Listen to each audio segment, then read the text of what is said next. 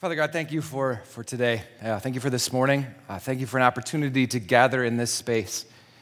God, we realize that in each of our lives, in different ways, you're moving, that you're encouraging us all to take next steps, whether it be listening to a Bible study on the way to work, which can change the way that we perceive Scripture and who you are, whether it be increasing in our prayer life or in our giving or caring for other people, whatever it might be, Lord, you're calling each of us to just take one step towards you.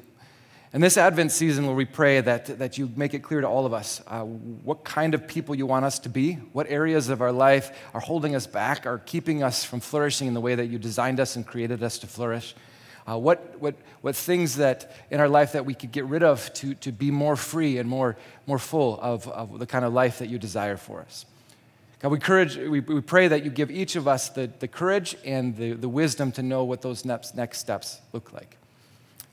Lord, as we approach your Scripture, as we actually look at the overarching story of Scripture, Lord, we pray that you give us insight and wisdom today, that you meet each of us where we are with the joys or concerns or convictions that we have in our hearts, so that we leave this place more deeply in love with you, with a deeper understanding of who you are and how you've moved through history, and what our role and part is in that story.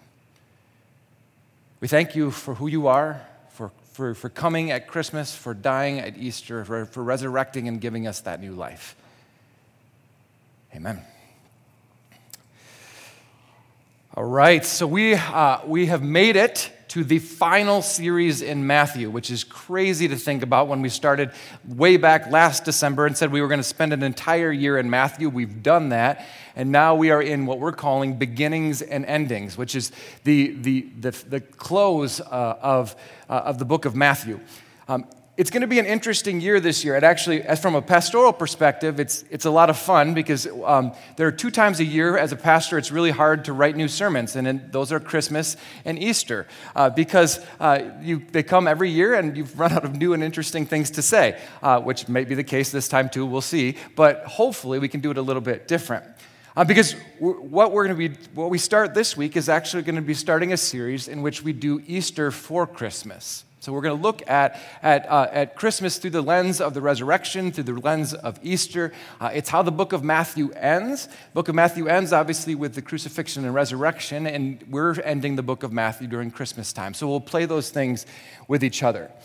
At the same time, I'm really excited about how we get to do that, because what we're going to end up seeing as we look through, as the themes that run through both Christmas and Easter, actually, as we look through the themes that run all through Scripture, you'll see that Matthew is super intentional about the way that he talks about Easter, that there are themes that run through that connect them all together, that'll connect us back to Jesus' baptism, that'll connect us to his birth, that'll connect us back to Abraham and Isaac, it'll connect us back to Moses and Genesis, as we'll see this week today.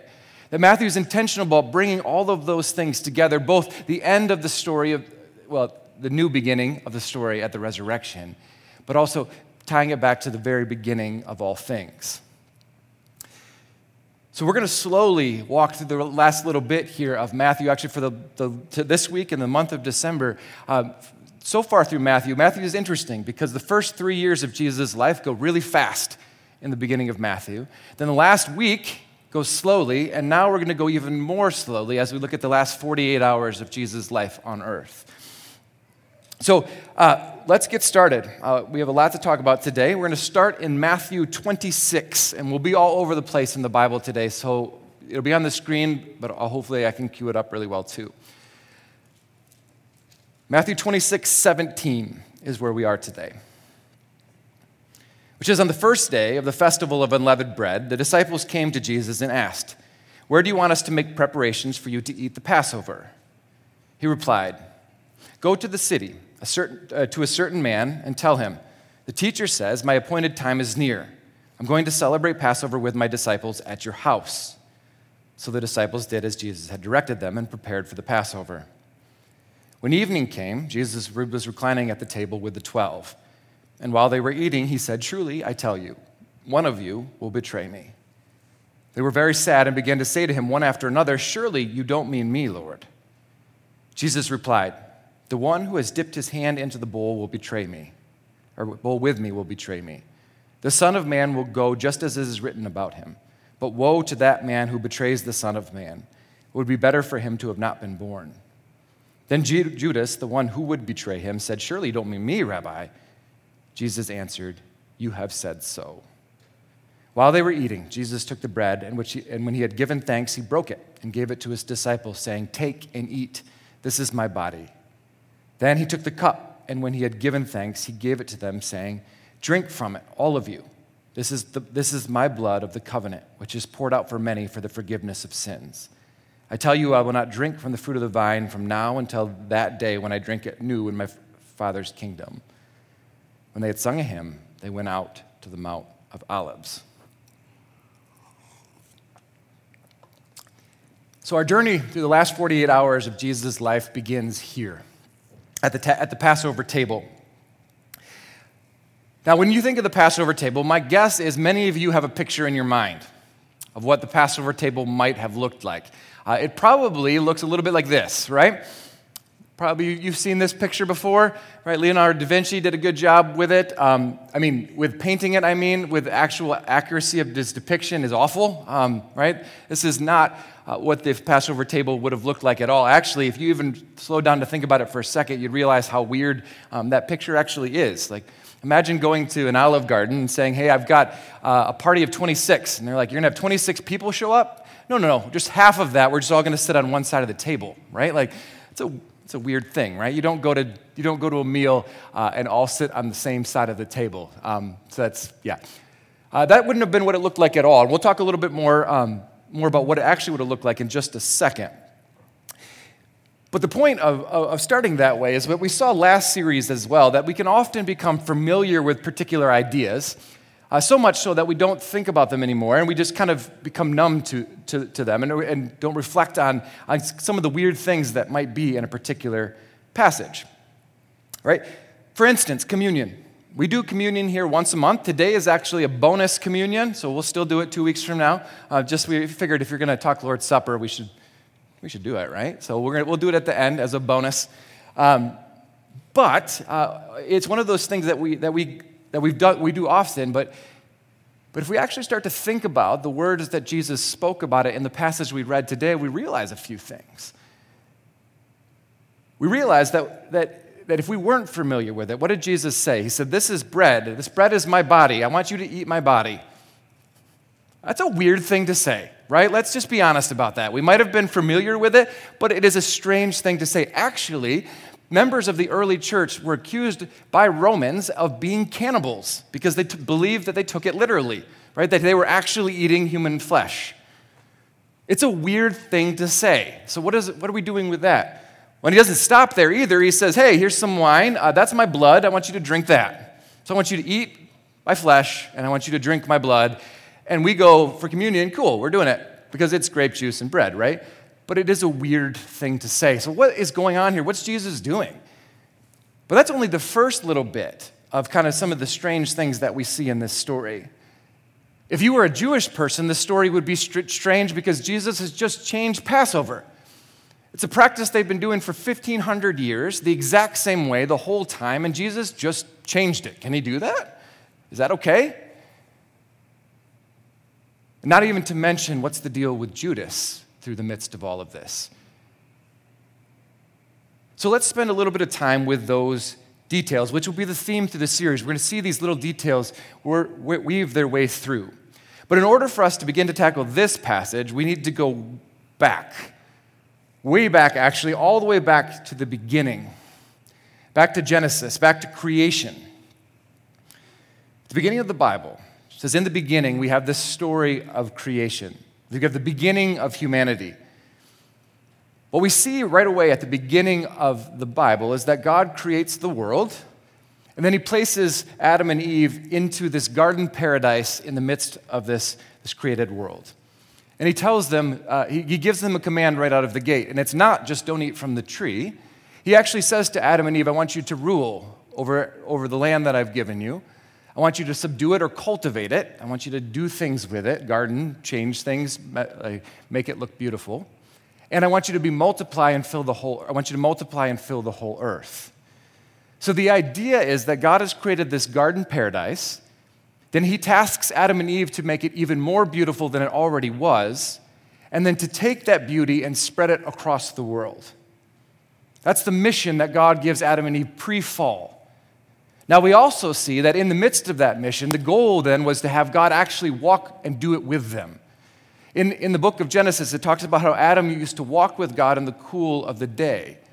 So them together, we're going to take this beautiful created paradise, Eden we call it, and spread it out into the rest of the world. Essentially, spread heaven into all of these different components of the world. The garden starts small and spreads across the earth. Take the perfect place that God made, give it your touch, and grow it across the world. God and humans together, changing things for the better. Continually expanding life, continually expanding beauty. That was the way things were supposed to be. But as we all know, it's not the way things are. Right away in Genesis 3, sin enters the story. We wanted to be the gods of our own lives. We talked about that a couple weeks ago when we talked about hell. Brokenness. Well, I guess maybe those are synonyms. Brokenness enters into us and our relationship with God, but it also enters into the created world as well, and in creation, which is exactly what God warned us would happen. It says, don't eat from the tree of knowledge of good and evil, for if you do, you'll surely die. Now, we've talked about this here before, that God's reaction to Adam and Eve not doing the thing that they said is remarkable, because he would have been completely just and right to say, hey, I warned you what was going to happen. You didn't do what I asked you to do, and so you're done. We're going to wipe it all out and start over. That would have been a fine thing for God to do, but he doesn't do that at all. Even though the beautiful creation that he had built for us to help expand across the world was just broken by the very creatures he created, he decides that the path forward is not going to be to wipe it all out and start over. He decides the path forward right away in Genesis 3 is to partner with humanity to begin to put those pieces back together. God says to Adam and Eve, says to humanity, you guys broke it. And so we can't do the garden in the way that we wanted to, but you and I are going to fix this thing. We're going to put it back together. In other words, humanity will work to restore Eden, or as we've been saying through the book of Matthew, to bring the kingdom to earth. You see it throughout Jesus' preaching. That same mission has been throughout the book of Matthew in that way. Now, there are a lot of details and a lot of rabbit holes we could go down in this particular spot. But what I want you to take away from the beginning is that last point. Right away from Genesis 3:4, the story of the Bible is about God coming alongside of us, alongside of humanity, to work to put the broken pieces of the world back together, to work together to restore Eden. Tracking? That's where we are at the beginning. And so the story moves forward. You fast forward a little to the story of Noah, which is kind of like a reset button to try to give a new chance at this at the created order thing. We move from Noah to Abraham, which we've talked about a lot here, in which God meets Abraham and he says, I'm going to bless you. I'm going to be with you in a special way. But then with that blessing, I need you to bless the rest of the world. I've often called it the Spider-Man clause of the Bible. Hopefully you'll eventually start to remember that, or I'll have to give it up. But with great power comes great responsibility, right? I will bless you in a special way, and you better use that power and then blessing that I've given you to bless other people, right? It's still about restoring the relationship between God and humanity. But our story today dealt with Passover, which is where I want to focus. Passover is a huge deal to the Jewish people. There are a whole bunch of traditions associated with it. It would be great just to do one sermon only on how the Passover meal works, but there's a lot of different details and parts to that, and we're not going to do that this morning. It's a lot like Christmas. There was a lot of extra things that got added into it too, right? You traveled, you decorated, you prepared, you did all the stuff for Passover. It was a foundational part of any Jewish person's faith life. But the central story of Passover is what gave it its importance in the Jewish mindset. Passover, if you're not familiar with the story, is after Abraham, Isaac, and Jacob, Israel goes to live in Egypt. Maybe you remember the story of Joseph, right? They go there, and you had the coat first, but then he gets sold to Egypt, and then his buddies come, and there's a famine, or his brothers come, there's a famine, and they end up living there because of Joseph's dreams. If you fast forward a little bit beyond that, you realize, though, they move from the time of Joseph to become slaves in Egypt. It's the story of Moses. When Moses comes back, goes to Pharaoh, says, let my people go. You have the 10 plagues in Egypt, culminating with the final plague. God's final act of liberation for Israel in Egypt begins. The final plague in Egypt is God's taking the firstborn sons of all the people in Egypt that don't put the blood of the lamb over their doorpost. In other words, God's final act of liberation for Israel in Egypt begins with the sacrifice of a lamb. Why a lamb? God tells the Israelites to sacrifice a lamb because lambs are sacred in Egypt. So to show that you want to leave Egypt, sacrifice the sacred animal and put its blood on your doorpost as a way of saying that we trust God's telling of this story more than we do Pharaoh's. One of the things, if you ever study the 10 plagues in Egypt, what you realize is that each one of them is targeted towards an Egyptian god. The Egyptians had a vast pantheon, each of those gods controlled a different aspect of something, right? Like Ra's the sun, and you have the god of the Nile, and all of those different things. And culminating with the fact that Pharaoh himself declared himself to be God. And so the final act here is God asking the Israelites, do you trust that I am more powerful than all of Egypt or not? And you display that with the sacrificing of a lamb. Now pay attention as we move forward through the rest of these weeks. So the theme of lamb is going to be pulled throughout all of Matthew here. The lamb had to be perfect. It had to be inspected. It had to be killed a certain way. There's a meal associated with it. And we're going to look at a lot of those things because that theme runs through Matthew. But for today, what I want you to take away is this. That this moment, the leaving of Egypt, this final plague in Egypt, is monumental in the story of Israel. The Exodus is fundamentally central theme to the rest of Scripture moving forward. God meets his people inside of the brokenness of the world, blessing them with his presence and power, freeing them from bondage and inviting them into a different kind of life. When we're talking about Passover, that's what we're talking about. Israel is slaves in Egypt, powerless. God shows up and meets them in that brokenness with his power and might, freeing them from that bondage, the bondage of the broken world, into this new invitation to be something different. And that something different isn't insignificant either. I've mentioned this a number of times, but I want to take an actual close look at it. What God calls Israel to out of Egypt is to be a different kind of nation in the world. One that's going to show who God is to the rest of the world in actually tangible and literal ways. We talked about how the mission at the beginning was that humanity would join God to spread Eden across the earth. After the fall, we talked about how God calls us back together to restore and recreate Eden on earth. Look at the promises of Deuteronomy 28, verse 1 and beyond.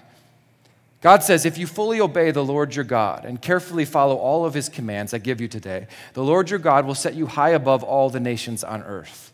All these blessings will come on you and accompany you if you obey the Lord. You'll be blessed in the city and blessed in the country.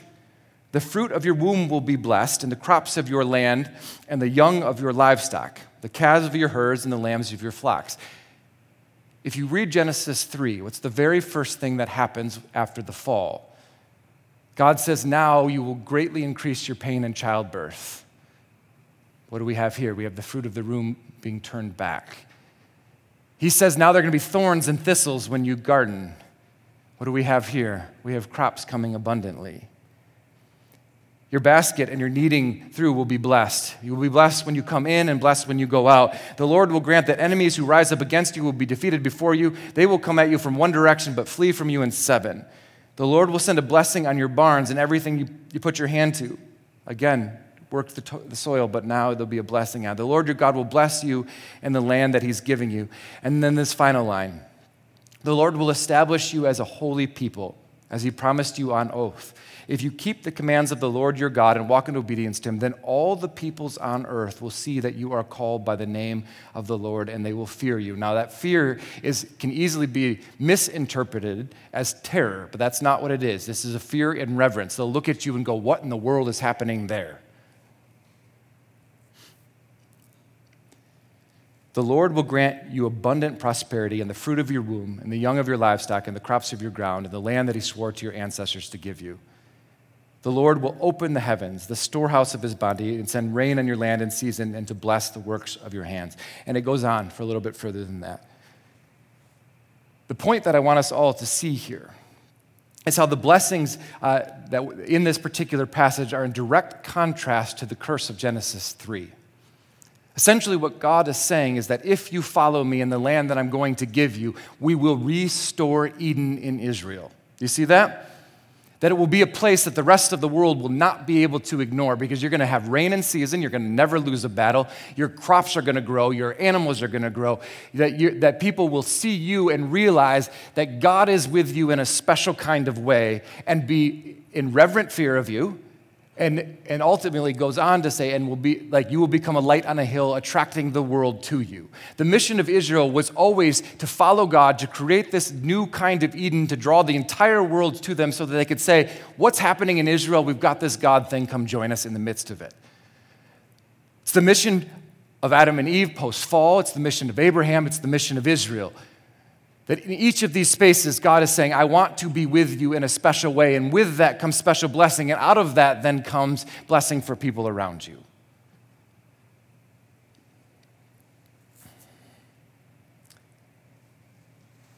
So the Passover then marks the beginning of this mission expressed through Israel. If Israel does what they're calling to do, Eden is restored and the world is changed forever. And so Passover serves as a yearly reminder of God's promises, right? The power that he has to even beat the most powerful gods on earth in Egypt in this particular case. So Passover serves as a powerful reminder of God's power and presence to meet them in their weakest moment, in their brokenness. But it's also a constant reminder of the task that God has given them now to take that blessing and bless the rest of the world. So back to Passover then. So we've already showed the picture of Leonardo da Vinci's depiction of the Last Supper. We also already said that Passover didn't look like that, right? We see that even in the book of Matthew. Because we look at Matthew again, Matthew 26:20. So then evening came, and Jesus was reclining at the table with the 12. The table we saw there isn't a reclining table. That would be awkward, right? So a few details are important here. First, and maybe not everybody gets tripped up on this like I do, but have you ever wondered how they could be celebrating Passover at night on Thursday, and also how Jesus was crucified on Passover on Friday? Ever wondered how that happened? I don't know, maybe none of you, you're all like, no one ever thinks about that, Brent, you're weird. Well, anyway, it's actually a kind of an easy explanation. In case you were wondering, now I have to finish it out. In our minds, we change days at an arbitrary weird hour at night, right? So like in the middle of the night at midnight, we flip from one day to another. That's how we do it.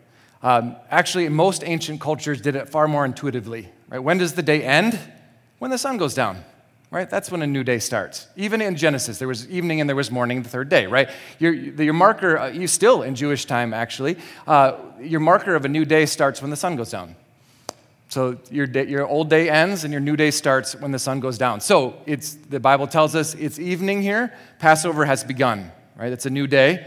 Passover continues until sundown the next day. So that's how Jesus could both celebrate Passover here and be crucified on Passover, because that 24-hour block is from sundown to sundown. Anyway, now you know a thing. Doesn't actually have a lot to what we're talking about today, except for explaining that little sentence. So anyway. But Matthew also tells us that they're reclining at the table, right? In medieval art, we usually see elevated tables like the one in Leonardo da Vinci's picture. But in Israel at this time, that's not the kind of table they would have used at all. They would have used a low U-shaped table called a triclinium, maybe, with a kind of like a couch chair. It wasn't a couch like you're thinking, but like cushions that would have surrounded it. And you would have eaten while reclining, while laying down. It's pretty common. Actually, you can still find them in different places around the world now. Now, there are a couple interesting things in this passage that we know from that table setup as well. One is that we know the seating arrangements. We actually get some insight into that from Luke. We know that John was in the seat right of Jesus, which is an honor seat. So John gets to sit in that particular space. We actually know that Peter was sitting in the servant's seat, which is a weird space for him to be. If you read the story in the book of Luke, they designate both John, who is the youngest of the disciples, and being in the seat of honor, and they designate Peter being in the servant's seat. And then right after that, if you remember in the story of Luke, the disciples have an argument about who's the greatest. Remember that one? It starts to give you insight into why when you realize how Jesus did the seating arrangements. Peter probably felt a little bit slighted because he was the leader of the disciples and the oldest. To be in the servant's seat is something that would have been beneath him. John probably felt awesome because he's the youngest and probably wouldn't normally be there. But there's a third twist as well, because we have one other seat of honor, which would have been on the left of Jesus, and we know who was sitting there too. And it probably isn't who you're thinking, because it was Judas. The fact that Jesus would say, "The one who dipped his hand into the bowl with me," lets us know where Judas was sitting. That's why Judas goes, "Not me." He goes, "Yeah, you." So you have Judas in the seat of one honor, you have John in the other, and Peter in the servant's seat. So all of a sudden, the dispute over who's the greatest makes more sense. I mean, they're still kind of being turds, but at the same time, like, you get it, right? A little bit better, I guess. So I bring that up, though, because we're going to get back to Judas. Don't forget that he is sitting in an honor seat here.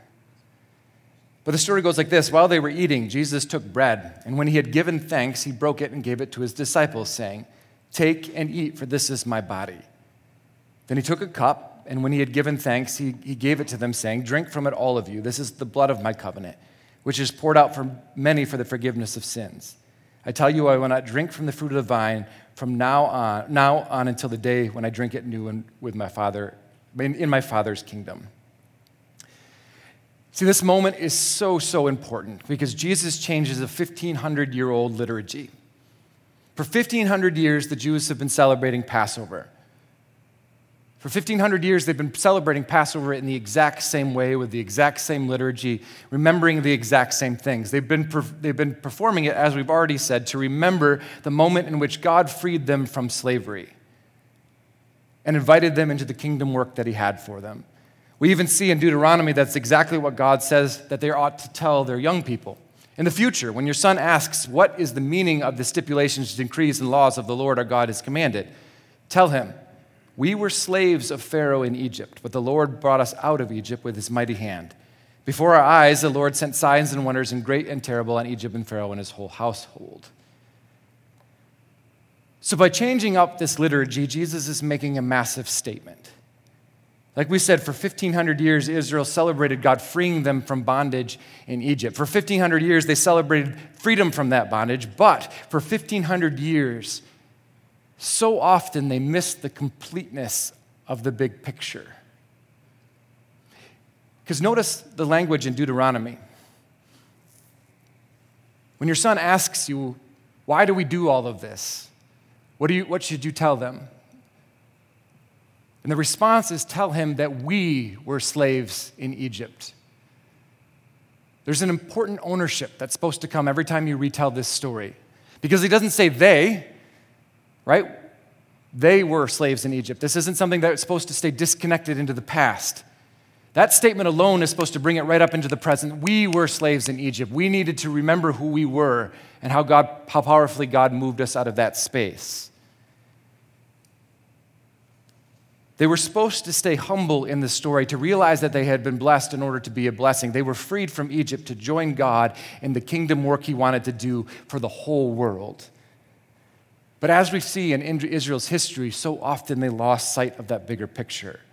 So often instead, it became about them. They were blessed and they became, as Jesus says, puffed up. They thought they were more important than they ought to have. And so what we see in the New Testament, and unfortunately out throughout the Old Testament too, then it becomes about them. It's what we see in the temple. We looked at it just a few months ago, or about a month ago, when we saw Jesus walk into the temple and he sees that the structure that was supposed to be bringing people towards God had become one that exploited them. We see it when Jesus curses the fig tree, that you were supposed to be producing fruit that people could have and you're not. I'd actually would argue, and not everyone would agree on this one, but I'd still argue that's exactly what we see happen to Judas. I think Judas is fascinating in Scripture. And I actually think he's, unfortunately, more relatable than we think. Depending how you've ever seen Judas depicted before, far too often we see him as kind of like this dark, evil person that stands in the corner. If you've ever seen like any kind of depiction of Judas in a show or something like that, right? He kind of he's got a dark beard and he's kind of shady looking and he kind of sits in the shadows. But I would argue that's not what we see in Scripture at all. We mentioned it earlier. Who's sitting in the seat of honor? It's Judas. Even though Jesus knows he's going to betray him, he still says, I love you so much, you can sit next to me. Jesus doesn't see him as fundamentally evil. He says what he's going to do is going to be bad for him, and that's true. But we also see the disciples don't think he's evil either, right? It's interesting. That night, Jesus actually says, hey, one of you is going to betray me. And if he really did have the horns, like you see him depicted sometimes, they go, God, we knew it was Judas. Those horns are so weird. Like, obviously he's evil, right? But they don't do that, do they? Nobody looks at Judas and goes, that's obviously the guy who's going to do it. He even leaves that night. So Jesus says, tonight somebody is going to betray me, and he leaves. And what does the Bible say the disciples thought he was going to do? They assumed he was going to give money to the poor. Right? The disciples don't think Judas is an evil person either. They trusted him. They actually let him carry the money pouch, which in that day and age is a lot of trust because you don't have a bank. You have a pouch filled with actual money, which means if he tries to run, you have no more money, right? You don't give that to somebody you don't trust. I would argue all day that Judas isn't fundamentally an evil person, but someone who's lost sight of the bigger picture, who's lost sight of where this whole thing was supposed to go. There are a couple different theories on why Judas does what he does, and we don't know for sure. The first theory is that Judas became greedy, that he started to only think about himself in the midst of this whole thing. In the book of John, it says that Judas used to steal coins off the top of the coin purse. Some people argue that greed made him that way, and after a slow progression down that space, he lost sight of who Jesus was. It's possible. Others would argue that actually what he's trying to do here is incite the revolution. They would argue that it wasn't about him, that they actually thought that if he could press Jesus into a situation, he would be forced to fight. Right? That's why a couple people even had swords when they were out there, right? Okay, so Jesus keeps doing this thing way too slowly for me. We need to get Rome out of here, and so if I bring Rome to him, he has to fight. Maybe. Either way, Judas loses sight of what Jesus is actually trying to accomplish. And we actually see later on, which I think is the final argument for Judas not being a terrible person, that when his eyes are open, he's devastated. My heart breaks for Judas. He had a preconceived idea of what was going to happen, whether it was because he was blinded by greed or that a sin had gotten hold of him, or whether he was trying to incite a revolution. When he sees that Jesus is arrested and is going to be killed, the Bible says his eyes are opened and he's devastated.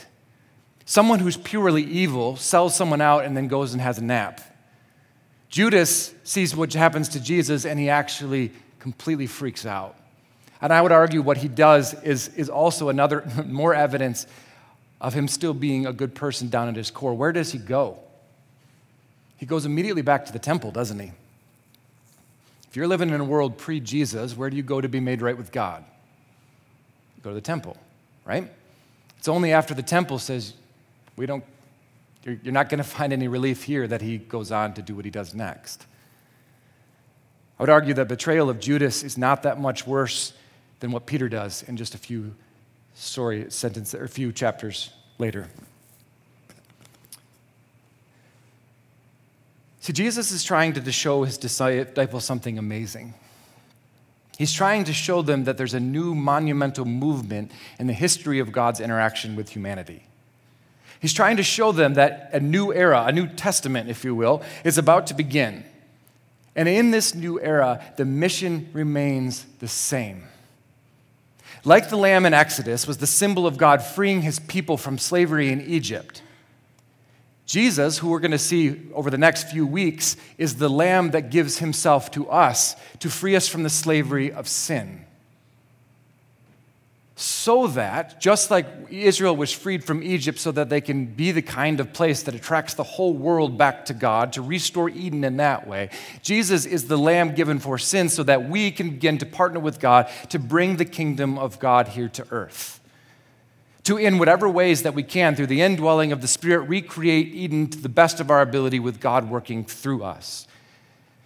If you ever look at what the miracles that Jesus does while he's alive on earth, or that the disciples do afterwards, it's what they do is restore Eden. What does Jesus do? He heals the sick. He helps restore the relationship between us and creation. He calms storms. He teaches us who God is so we can be close to him again. He teaches us how to care with each other. What Jesus is doing is while he is on earth is working to restore Eden. And then says to his disciples, you're going to go and do even greater things than I did. And he gives that mission then to the church. See, the big picture matters here. When we were slaves, God rescued it and empowered Israel to change the world, which mirrors language Paul uses in Romans 5, verse 6, which says, you see, at just the right time, when we were still powerless, Christ died for the ungodly. Very rarely will anyone die for a righteous person, though for a good person, someone might possibly dare to die. But God demonstrates his own love for us in this: while we were still sinners, Christ died for us. In the story of Exodus at the Passover, you had a group of Israelites who were slaves in Egypt. They were powerless, and God's power was on display to free them from that space to change the world. At Easter and at Christmas, while we were still powerless in this world, Christ dies for us to empower us to do the same, to join him in the mission of recreating as best to our ability through his power in us, Eden here on earth, persisting through to eternity. The story begins in Genesis 3 that moves to Abraham, Moses, and Israel, the story of God joining with us to work together to restore the brokenness in creation. And it continues in Jesus, who then empowers the church to carry it out. We see that beautifully in 1 Peter 2, verse 9, in which Peter says to the church, but you are a chosen people, which is language always reserved for Israel before this moment. You're a royal priesthood, which again, language reserved for Israel, a holy nation, again, language reserved for Israel. God's special possession for what? That you may declare the praises of him who called you out of darkness into his wonderful light. In case you were wondering if it's about the church, it is. Once you were not a people, but now you are the people of God. Once you had not received mercy, but now you have received mercy. So, dear friends, I urge you as foreigners and exiles to abstain from sinful desires which wage war against your soul and live such good lives among your communities. Pagans that's just an expression of that. So such good lives amongst your neighbors, that though they accuse you of doing wrong, they may see your good deeds and glorify God on the day that he visits us. It's clear in 1 Peter 2 here that the mission that was given for Israel has now been passed to the church. Israel was called the chosen people. Now the church is called the chosen people, a royal priesthood, a holy nation. All of that language is to say, what do priests do? The priests represent God to the world. The holy nation of Israel was supposed to put God on display. He says, church, now you do that. He says, live such good lives amongst your communities that people can't help but notice that something's different and be attracted to it. Through this season, we're going to be walking through Easter for Christmas, which admittedly seems weird at first, but hopefully you can begin to see that the stories are the same. At Christmas, we celebrate Jesus coming to earth to meet us while we were still powerless, to break the bonds of sin in our life and to empower us to join him in that mission. While he walks among us, he calls 12 to do it with him. After the resurrection, we see that the Spirit then is poured out on everyone, and we're all called into that mission. But I think doing this series in the midst of Christmas has another benefit as well. In this story here, we see that throughout Israel's history, they kind of lost sight on what the bigger picture was. We see it in Judas's life, that when he lost sight of what the bigger picture was, things get weird quickly. That all of a sudden, the mission that they were on either becomes about them or gets twisted in one way or another. And I think for this season, that same kind of distraction, that same kind of loss of bigger picture can be present on Christmas as well. As all of you know, and we say it every year, Christmas is such a busy season filled with so many wonderful things, but also so many distractions to keep us from focusing on the bigger picture, right? We can get caught up in all of the family dynamics that we've got coming up, either just finished last week for Thanksgiving or have coming up again for Christmas. We can get caught up in gift giving or in Christmas music, which is just like the 5 things on repeat, and so your mind goes numb. Just kidding, that was supposed to be a joke. We can get caught up in all of these different aspects, and instead, and in the midst of all of that, miss what we're actually doing here. Miss the fact that the point of gathering in this space is the same mission that God's been on since Genesis 3, that we have been blessed to be a blessing, that we have the Spirit in us to work to change this world for the better. And so the challenge then, as we leave this week, it's one that I've been wrestling with now for 3 weeks, and I'll explain why in just a second, is what are we going to do about that? That we've been given a mission to work together to change this world to look a little bit more like Eden than it does like the hellish things we saw a few weeks ago. The first challenge comes to us as a church. We clearly see in 1 Peter here that mission has been given to the church.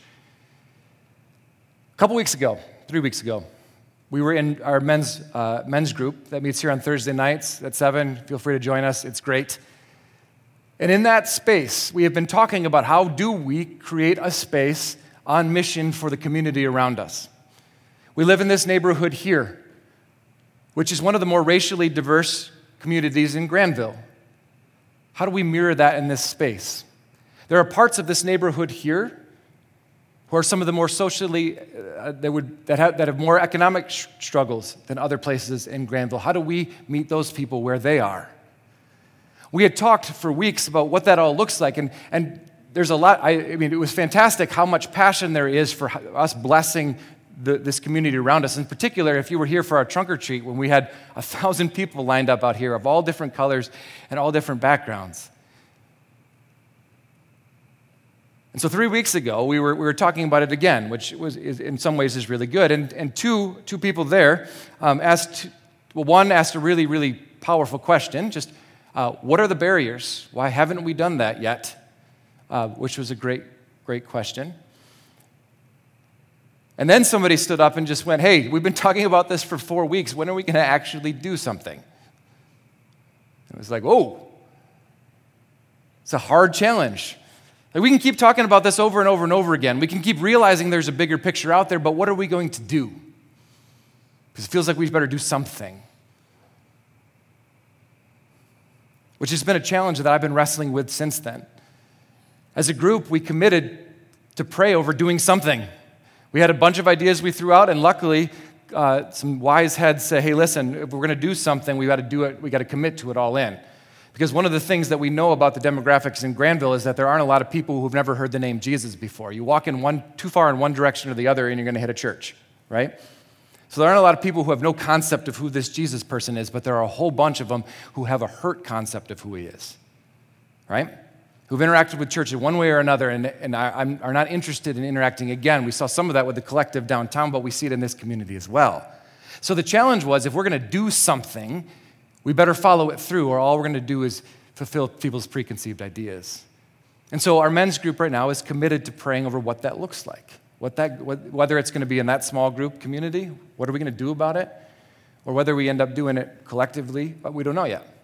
I would encourage you to join us in that prayerful consideration. What, as Harbor Life, do we do to not lose sight of the bigger mission that we're on? We gather here to encourage and support each other, but if we lose sight of that encouragement being for the rest of the world, we're doing something incredibly wrong. So join us in praying over what that looks like. What do we do as a church? We know where some of the needs are. What do we do about it? But it's bigger than that, too. Because it actually can get smaller than that as well. We recognize that we can lose sight of the bigger picture as families, too. That we're called as family units to be blessings to the world in small and impactful ways. So I encourage you to pray over that, too, that you've been called into mission to make your family's units look more like Eden. And what are you doing about that? But it works individually as well. We realize that with communion this morning, that God's desire from the very beginning has been to draw all people back to himself. Part of Eden was walking with God in the cool of the afternoon. That's his desire for all of us. It's desire for that to be restored. And so maybe the challenge and mission today is to ask yourself, what are you going to individually do about it? It's part of the reason we've been continually talking about next steps. What is the thing that God's calling you into to get back on mission, to get back into restoring the Eden inside of your own soul? Maybe it's something like what Andy expressed this morning. Just start listening to Genesis and see what God has to say to you. You can pick a different book too, whatever works. Maybe it's refocused on prayer. How do I talk to God again? I don't know. Maybe it is joining something like a men's or women's group so that we can create a community in which we can wrestle with these things together. I don't know. Maybe it's letting go of something you've been holding on to, but you know it's bad for you. Maybe it's restoring a relationship with someone that's strained or with a family member. I don't know. But the point of this Christmas season is the realization that God has called us into something greater. He's called us into this mission of changing individual lives in the world all around us, which is why I'm so glad we get to do extra communion today. Because just like the Passover was supposed to reset Israel into one, helping them remember who they are. We were slaves in Egypt. We were powerless, and God met us in that space, brought us out of the most powerful nation on earth in order to call us into this mission to change the world. At communion, it's the same, that while we were still sinners, while we are still broken, while we still realize that we're filled with shame and hurt and all of those things, while we were in that space, the body was broken and the blood was shed so that we can remember that each day we have also been blessed with the Holy Spirit in order to change the world. So I encourage you this morning that as you come to the table, let it be a reset for you in that way. Let it be a space in which you realize that no matter what you've been through, Jesus loved you enough to give himself for you, both his body and his blood. That in that brokenness is the space where we begin to understand how that on our own, sure, we're not going to be able to change the world in that way, but through the power of the Spirit. Egypt was nothing, and neither is the culture that we find ourselves in. And so in just a minute, I'm going to invite you to come forward, to come to the table. Because communion is the space in which we declare that sin is no longer our master. It's a space that says that we have been renewed and restored to change this world and make it look a little bit more like heaven than hell. And so this morning, if you want to accept that gift in your life, the gift that Jesus has offered to all of us, I want to invite you to then join us at the table. If it's not, then you feel free to stay seated. Because in the book of Colossians, Paul talks about it this way. He says, in this gathering there is no Gentile or Jew, circumcised or uncircumcised, barbarian, Scythian, slave or free, but Christ is all and is in all. Here's that parallel language we saw in 1 Peter as well. Therefore, as God's chosen people, holy and dearly loved, clothe yourselves with compassion and kindness, humility, gentleness, and patience. Bear with each other and forgive one another if any of you has a grievance against someone. Forgive as the Lord forgave you, and over all these virtues put on love, which binds them together in perfect unity. Let the peace of Christ rule in your hearts. Since members of one body, you were called to peace. You can see in those words from Paul that the mission remains the same. Now hear these words from Luke. When the time came, Jesus and the apostles sat down together at the table. Jesus said, I've been very eager to eat the Passover meal with you before my suffering begins, for I tell you that I won't eat this meal again until its meaning is fulfilled in the kingdom of God. He took a cup of wine and gave thanks to God for it and said, take and share it amongst yourselves, for I will not drink wine again until the kingdom of God has come. At the Passover meal, he takes bread, a practice they've been practicing for 1,500 years. And he said, this bread, this unleavened bread was to remind you of your powerlessness in Egypt. He says, but now it's to remind you of while you were powerless to sin, my body was broken for you. He says, when you eat it, remember and believe. He does the same with the cup. He says it's a sign of a new covenant, a new testament,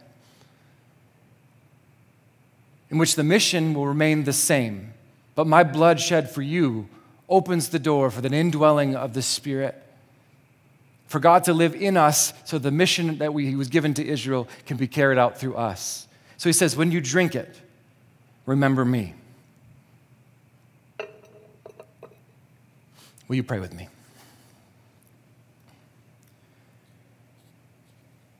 Father God, we just come before you today realizing that we play a part in a story that's being told for thousands of years. That from the very beginning, your desire was to call us back to yourself. That you have never given up on us, that through the failure of humanity over and over and over and over again, you kept meeting us where we were, culminating into the space while we were still powerless, while we were still sinners. You said, if what it takes is for me to come and give myself for them, I will. Lord, help us to never lose sight of that. To not become puffed up in our own desire to be the gods of our own lives, but instead to humbly realize what your sacrifice means for each of us. And finally, God, we pray that in the midst of that reminder that our shame and guilt is washed away, that we've been then also called to a mission to restore Eden here on earth. We know we'll do it imperfectly, but Lord, please give us wisdom and direction and guidance to become a place that looks more like heaven than hell. Give us wisdom on how to care for the communities around us, whether it be our families or our neighbors or Granville or Michigan or the United States or the world, whatever it may be. Lord, give us vision to share the good news that each of us has received with those we come in contact with. Amen.